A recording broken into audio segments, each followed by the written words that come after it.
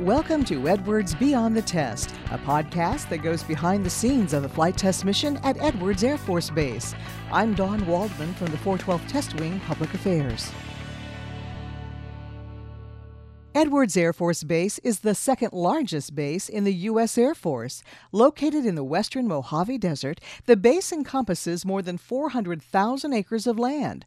The 412th Civil Engineering Group's Environmental Management Division has a responsibility to ensure that Edwards remains good stewards of this land in conjunction with the ongoing flight test mission. It's my pleasure to introduce today's guest, Miss Misty Hailstone from the Natural Resources section of the Environmental Management Division here at Edwards. Misty, welcome and thanks so much for being here today.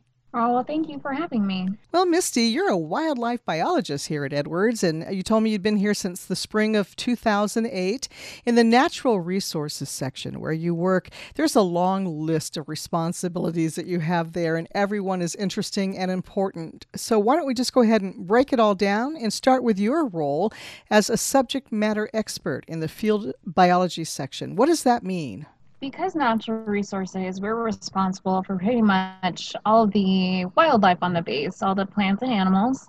So being a subject matter expert, I have a background in wildlife biology and zoology and wildlife management and all that good stuff, so that we can actually help advise the base on what to do in various situations that deals with wildlife, of how best to continue our mission while also dealing with all the wildlife on the base. So, Misty, what are some of the animals that are found here on Edwards? Well, we run the gambit, despite what people think of the Western Mojave Desert as being a pretty dead place. We actually have a lot of interesting animals and plants that live here. So we deal with everything from desert tortoises, which is probably the most popular because it's our only threatened species, to birds. We also deal with large mammals like coyotes and bobcats. We do reptiles like snakes and lizards. We also work sometimes with insects and different invertebrates. Like I said, it kind of runs the entire gambit. Now that's interesting. I didn't realize you would work with insects or invertebrates as well. Anything else that we may not be familiar with? There are probably lots of things that people aren't familiar with, which I think we'll probably get some more detail in later in our discussions. But I think what comes as a surprise is not just the animals, but probably the plants as well. Our goal is to keep intact habitat so that the wildlife can thrive.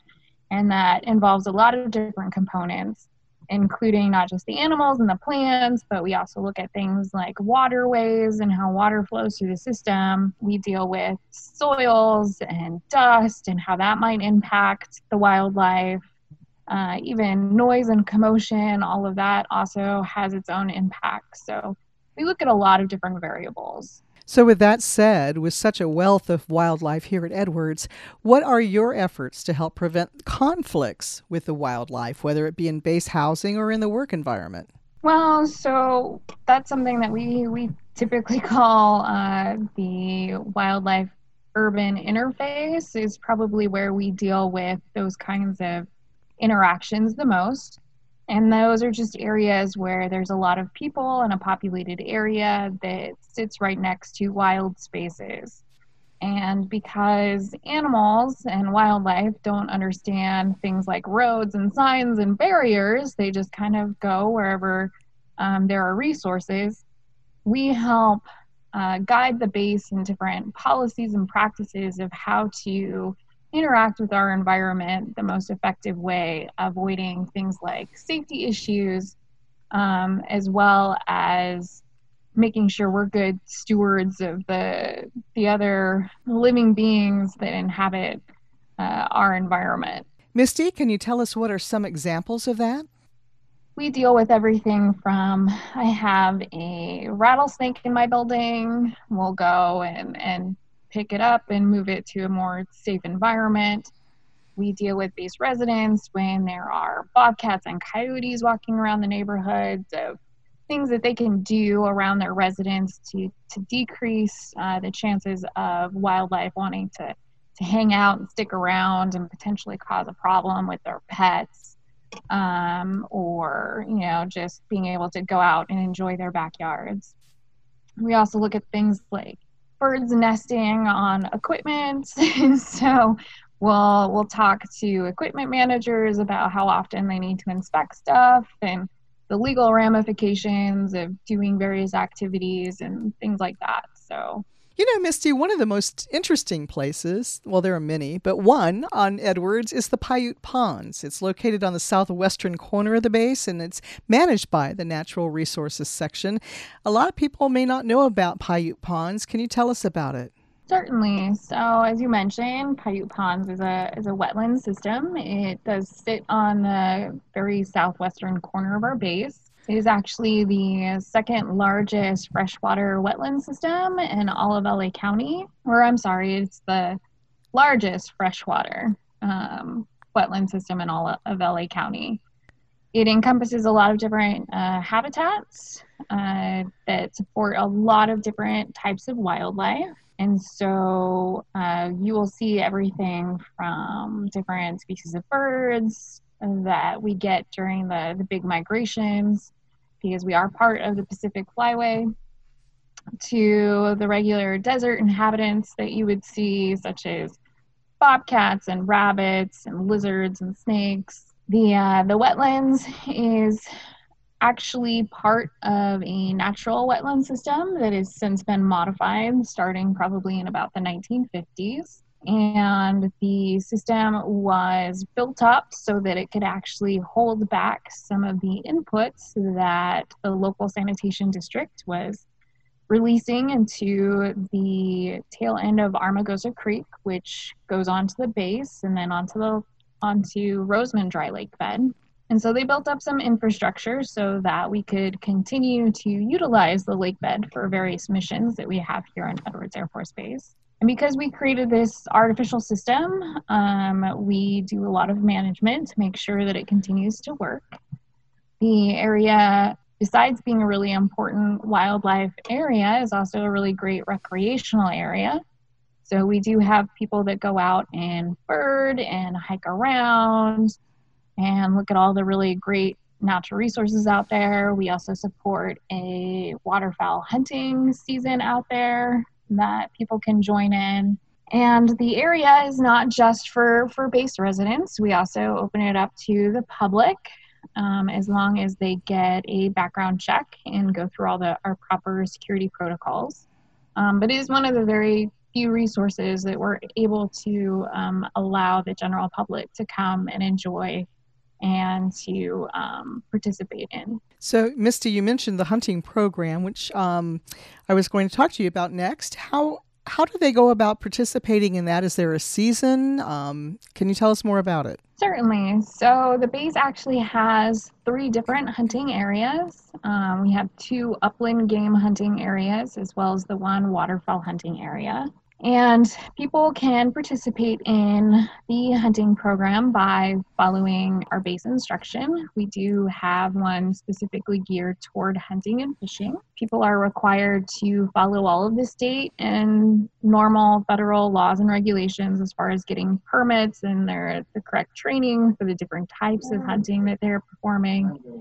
We also have an online platform that provides people with additional information, including the ability to buy the base permits. So we do have a base permit for both hunting and fishing that people are required to purchase. And this online platform also has our base instruction of the additional regulations that we enforce here, and a lot of other resources. It's really great in case you just want some general information about the different opportunities that we have on the base. That sounds really great. Can you give us that address, the web address for that location? Certainly. So the web address is https://edwards.isportsman.net. Fantastic. Misty, you mentioned about fishing. We have Paiute Ponds and Branch Memorial Park, and that's a pond located near the South Gate entry point. Is fishing permitted at both of those locations? It is not. Paiute ponds, as well as being fed by natural water flows, gets the majority of its water from the local sanitation district that keeps water out there all year round. Because it is treated effluent, there are certain water quality specifications that they have to meet. And our agreement is that we will not stock those ponds with fish because it requires a higher level of water quality testing that we didn't want to put regulatory burdens on them. Branch Pond, however, we do stock regularly with various kinds of fish, and it is open for people to go fishing. Just like with our hunting program, we do ask that or require that people follow the state laws and regulations, as well as our instruction that has additional restrictions in it. Well, another recreational program that we have at Edwards is the off-road vehicle areas. Misty, tell us about that. So we have 3 off-road vehicle areas here on the base. Area 1 is actually managed by a club here on the base, and we don't have a whole lot of involvement in. And it's an actual setup where they've created jumps and dips and stuff for people to go and race and do tricks and stuff like that on. The other 2 areas, we have Area 2, which is our largest off-road vehicle area, and it sits behind housing and to the west of the landfill. And in that area, it's a multi-purpose area. You can do everything from running, walking, hiking, to riding horses, to riding mountain bikes and ATVs and big trucks if you want. That area does have these multiple uses, but some areas tend to be used for more of one type of recreation or another.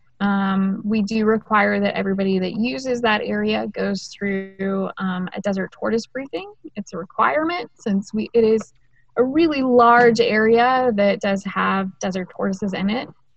So we have specific rules and information we want to go over with people before they utilize that area. We also have Area 3, which exists just north of the NASA complex, and that is mainly just for non-motorized vehicles. So you can mountain bike out there as well as run, jog, and hike, but no motorized vehicles. And you also need a desert tortoise briefing to utilize that area as well because, again, we do have desert tortoises out there. That sounds like fun. Lots of fun out there for everybody on base. Yeah, there's a lot of opportunity to get outside and really enjoy the natural areas that we have here at Edwards Air Force Base. You know, we are the second largest Air Force Base in the nation, and most of that area is what we would consider buffer area. So it's not actually utilized for direct impact mission capabilities, but more for just the natural environment and creating those extra spaces so that we can accomplish the mission without interference with nearby communities. So, Misty, are there any other recreational programs the Natural Resources section manages or oversees? Those are the main ones that we oversee. So, like I said, it's the hunting, the fishing, the off-road vehicle areas, and access over to Paiute ponds are the main things that we are involved in. While some may not see it, the desert that Edwards calls home is filled with life. How do you protect that life while we simultaneously conduct the flight test mission of the 412th Test Wing? We'll talk about that in a moment. Welcome back to Edwards Beyond the Test. Our guest today is wildlife biologist Miss Misty Hailstone from the Natural Resources section of the Environmental Management Division. So, Misty, when some people look at our dry lake beds, which, by the way, is historically why we're here, they don't see it as an ecosystem filled with life. But in fact, aren't the lake beds and the entire base a place of amazing life, as well as being a fragile ecosystem? It is. So the lake beds, most people look at it and it's just this dry, flat playa. You know, you think that it's just like blacktop. If you've ever actually walked on a playa, when it's dry, at least, it's super hard and it creates this really interesting surface. But what's really cool about most dry lake beds in the West is that when they're wet, they are just full of life and activity. And this is kind of a residual effect from back in the Pleistocene when this entire area used to be a forested habitat. And what you see from our lake beds today is actually the residuals of a Pleistocene era lake called Lake Thompson. And as the climate changed and things started to warm and the habitat started to change, that lake started to recede. And then based on the topography is how we get the smaller portions that we still see today. Back when the land was a little bit more favorable as far as the climate is concerned, there was a lot of interesting life that lived in the lake beds. And this included a lot of different crustaceans and a lot of different invertebrates. So, Misty, fast forward to the modern day. When our lake beds are holding rainwater, isn't there a big explosion of life that hatches out? When the lake beds are actually full for a prolonged period of time, these organisms will hatch out and come to life during that short activity period that water remains in the lake beds.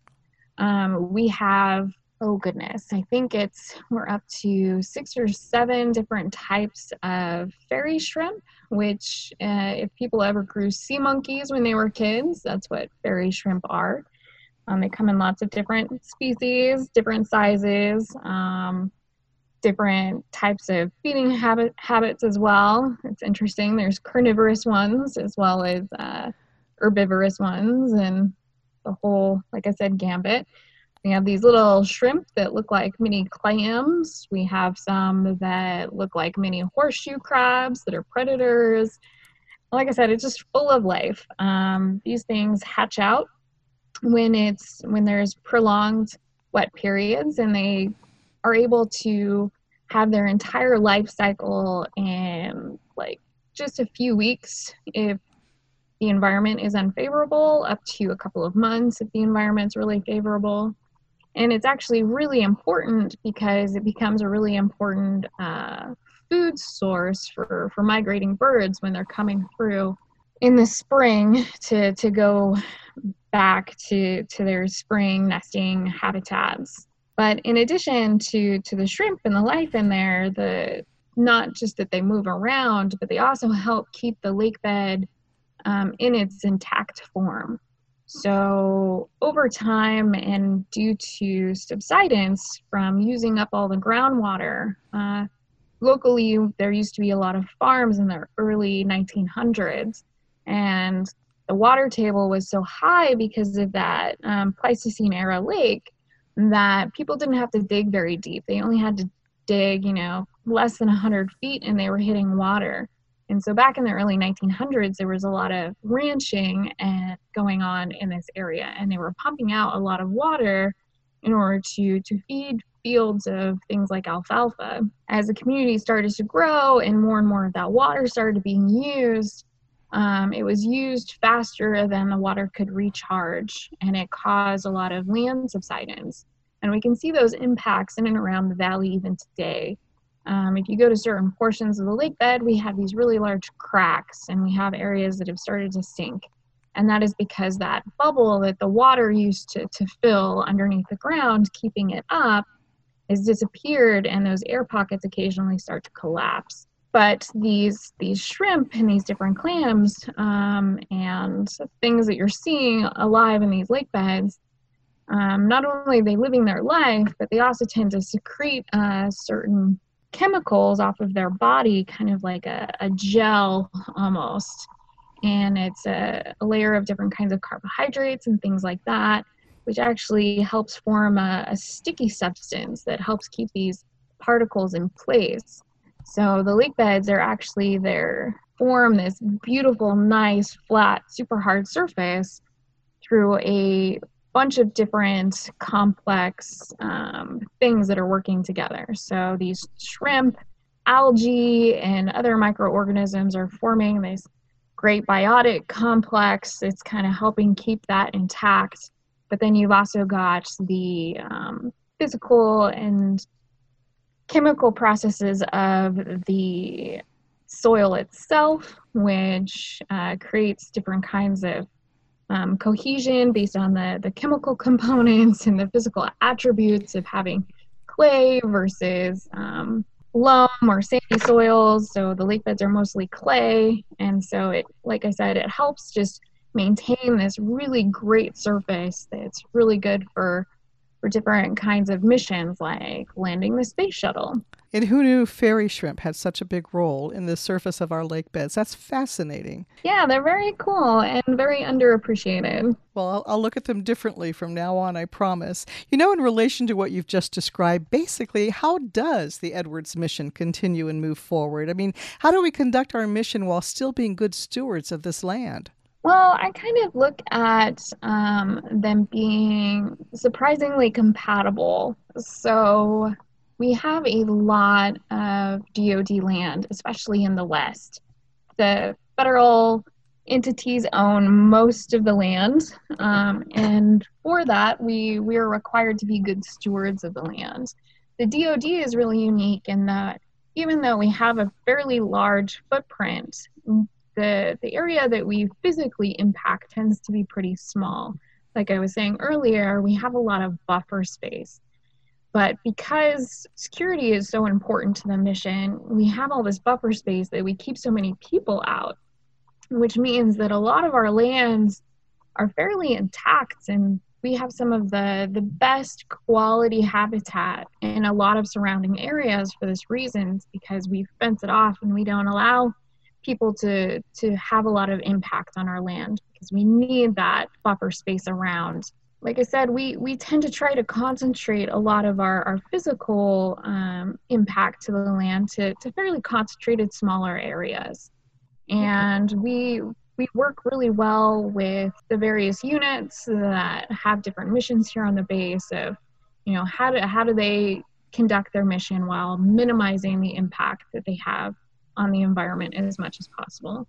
And it ends up being a mutual benefit because the more intact that we can keep the land, the longer it's going to be usable. It's going to create that natural environment that provides real world examples for us to conduct missions and to help keep our air clean and our water drinkable and the wildlife, you know, intact that helps keep invasive species in check, or that, you know, prevents wildfires, and that just keeps an overall healthy ecosystem. So, Misty, speaking of habitat, one of the areas you work on is the desert habitat restoration. What is that all about? So even though we do aim to keep our impact on the land as minimal as possible, we still do impact the land. It can be large areas, it can be tiny areas, it can be widespread or super concentrated. When we are done utilizing a piece of land for a specific activity, if you just left it there, it would probably remain barren for a really long time. Even though the desert is a really interesting, unique habitat that able to withstand a bunch of different extremities from lack of water to super intense sunlight, it's not very good at repairing itself after a major disturbance. So most of our nutrients exist within the first inch of soil, and as soon as that gets either scraped away or super compacted, it's really hard for those nutrients to get back. A lot of our plants, we don't have a lot of biomass, so it's not constantly shedding those nutrients into the ground.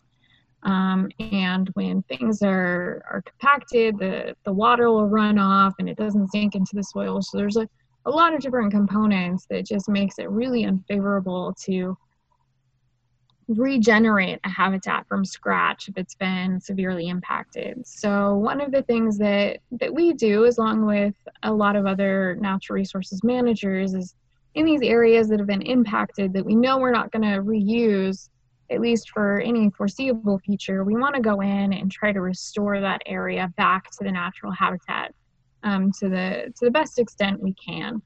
so that again we have that atmosphere that's really good for our mission to continue. So we work with a lot of other organizations and other bases and stuff to try to figure out the best ways of doing that, because it's not an easy process. It's a really long, arduous process that can create a lot of frustrations because it doesn't always work. It requires a lot of components to come together and work seamlessly, which rarely ever happens. And so one of the things that we work on is trying to figure out how best to go about doing that. And it does require us to engage with a lot of different partners and a lot of different scientists and things that, have the know-how of how we can do this. And we're really on the leading edge of what works and what doesn't work, and new information's coming out all the time that we need to keep on top of in order to make sure that we're using our resources as wisely as possible. Because if we don't do anything, it could take hundreds of years for the land to recover itself. Misty, earlier we talked about the desert tortoise here at Edwards, and it's considered a threatened species. Well, tell us what's being done to help increase their numbers and provide them as well a safe place to live. Right. Well, desert tortoises are considered one of those keystone species. It's an indicator of how the entire ecosystem is doing. When you see declines in an animal like that, it's not good news for the ecosystem as a whole. Desert tortoises, not only are they just cool and unique in of themselves, but they're also habitat engineers. And what I mean by that is tortoises create a lot of holes. They spend over 90% of their lives underground. And because they are such prolific hole diggers, they provide a lot of homes for other desert creatures. Just about every animal that you would see out in the desert spends at least some portion of their life underground, whether it's to have their babies or to escape from the heat or the cold. But everybody uses some sort of underground cavern at some point of their life. Desert tortoises are declining, unfortunately, at a pretty high rate that's building over time. They're not an easy species to recover, and the reason for that is they're a very long-lived species. So tortoises in the wild have been known to consistently survive up to 60 or more years. They don't become sexually mature until they're somewhere between 10 and 12 usually, depending on nutrition and growth rates. From any particular nest, usually only about 1 in every 100 hatchlings survive to adulthood. And they have a lot against them. They're in a habitat that isn't super friendly. So there's not always consistent water or food resources, but they're really good at utilizing what they can find. But on top of living in an environment that's already kind of extreme that they've learned to adapt to, they also have to deal with now people coming in and urbanization that destroys their food resources as well as their homes. People also bring in subsidies that helps their predators. So what I mean by that is people, by feeding wild animals or leaving their trash cans open or having roadkill and open landfills, provides another food resources for certain predators to take advantage of.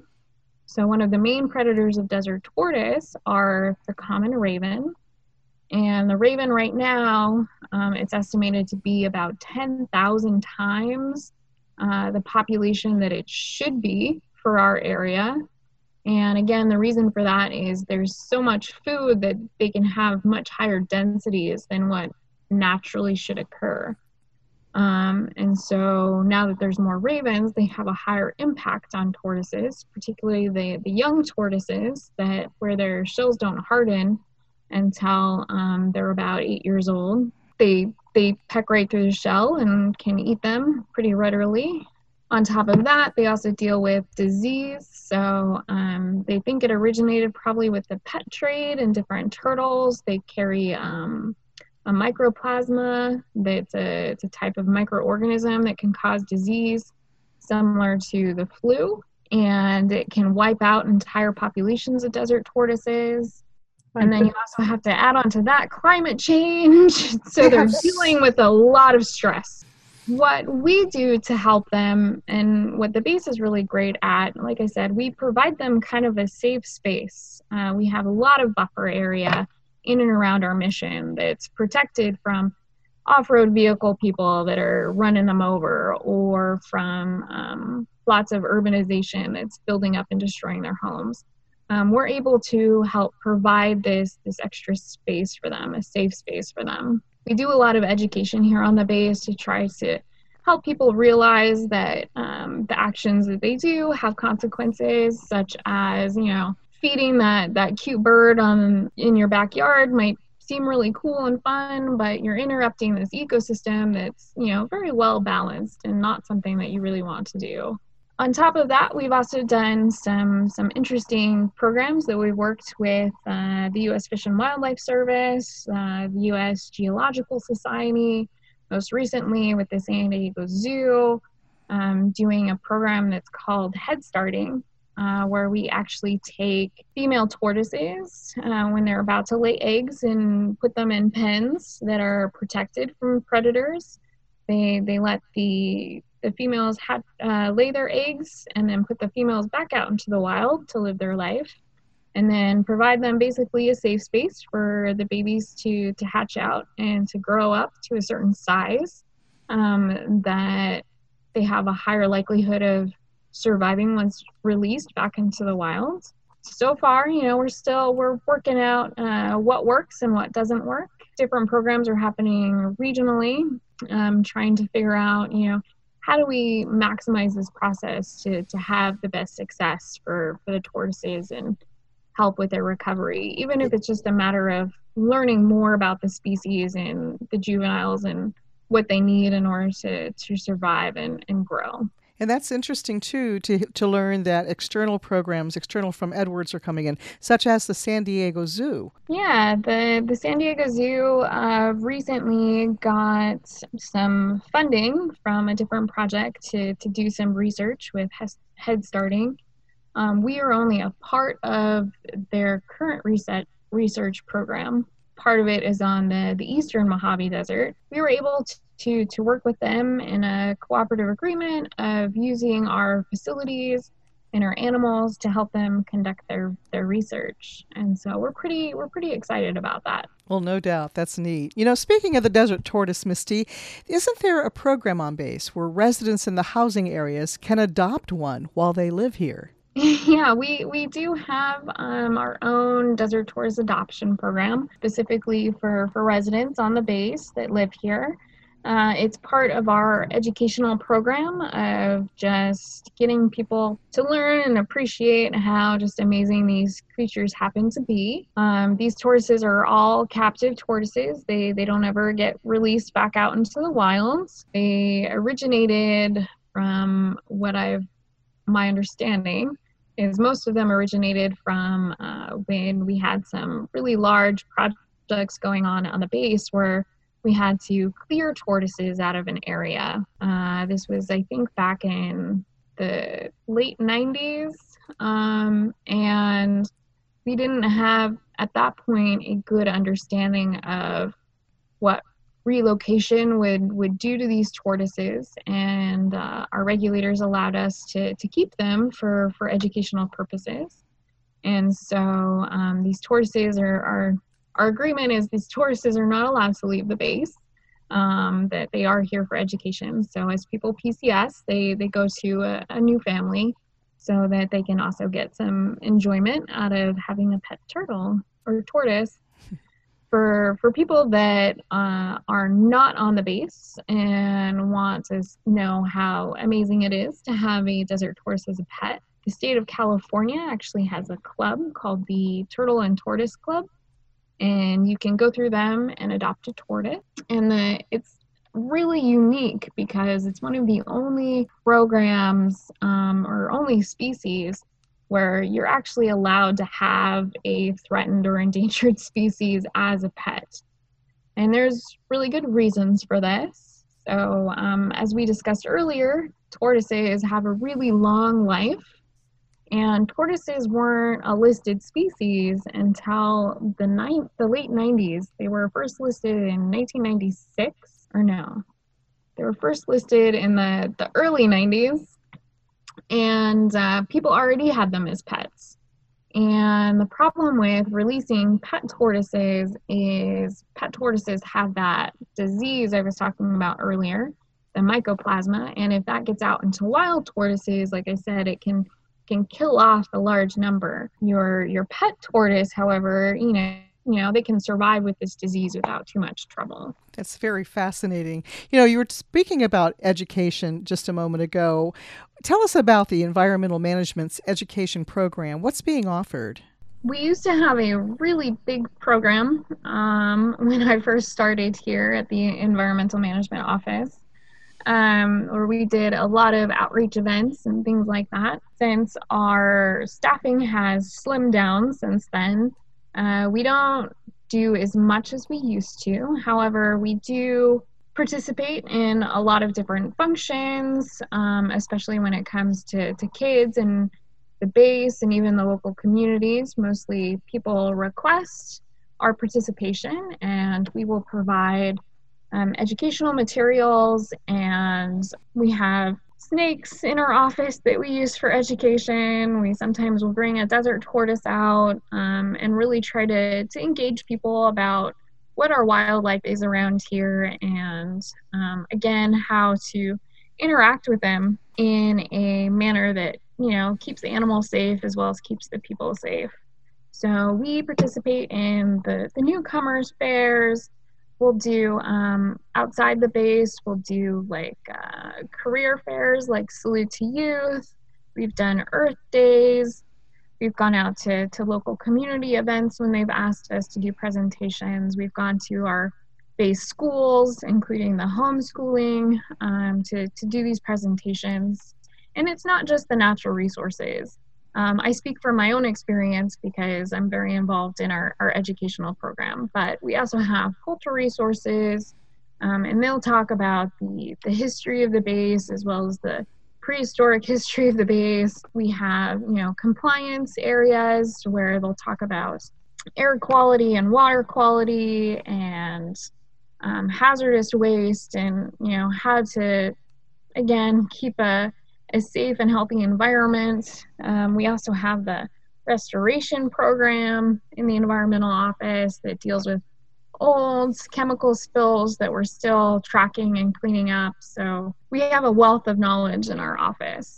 Misty, the natural resources section that you're in, you work closely with the cultural resource section at times. Does this have to do with the discoveries of artifacts? I know we have so much history on the land surrounding that Edwards sits on and surrounds the base. There's a lot of artifacts out there. There definitely is. And I would say that our natural resources section actually works with quite a few different entities on the base. And that mostly has to do with the fact that wild animals and plants and things that we look at and study and protect puts us out into those far-flung areas of the base that most people don't ever get to.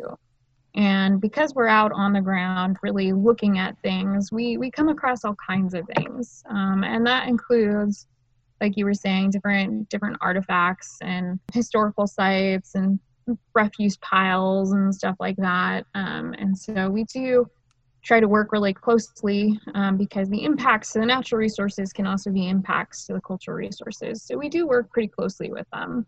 But we also work with safety. We'll come across, big holes in the ground that probably need to be taken care of. We've worked with EOD because we'll come across UXO occasionally and weird spots on the base. Different hazards. We work with security forces because we'll find fence breaks and intrusions and stuff like that. So we really do our best to integrate and work with a lot of different organizations on the base. Well, Misty, you've covered so much of what's going on at environmental management, but is there anything else you'd like to add? It's really a privilege for us to be here on the base and to help manage the natural resources and the land. In the end of the day, even though, this is DoD land, the DoD holds the lands in trust for the people. So we really want to make sure that we're doing our due diligence and as much as we can to keep the land as intact and as healthy as possible. So it's very cool working here. We get the opportunity to look at and work with a lot of different really cool and interesting things. So it's a real privilege. Well, Misty, thanks so much for your time and sharing your story with us today. But before I let you go, and you kind of just touched on it, can you tell us what it means to you to work here at Edwards, at the center of the aerospace testing universe? Well, I think that it's a lot of what I just said. Like I said, we really are in this unique environment where we've got a lot of space and areas that are well protected. And we get to do that while making sure that we are still able to accomplish the mission that we have to do that, keeps our country safe and helps us progress in doing the missions that we're really set out here to do. And so it's really great being able to integrate those two things because they're not mutually exclusive. The healthier the land is, the healthier the environment is. It just helps the mission to be more successful. And that's really what we're here for. Many thanks to today's guest, Miss Misty Hailstone, for taking time out to share her story and taking us beyond the test. Thanks to all for joining us. I'm Dawn Waldman for Edwards Beyond the Test.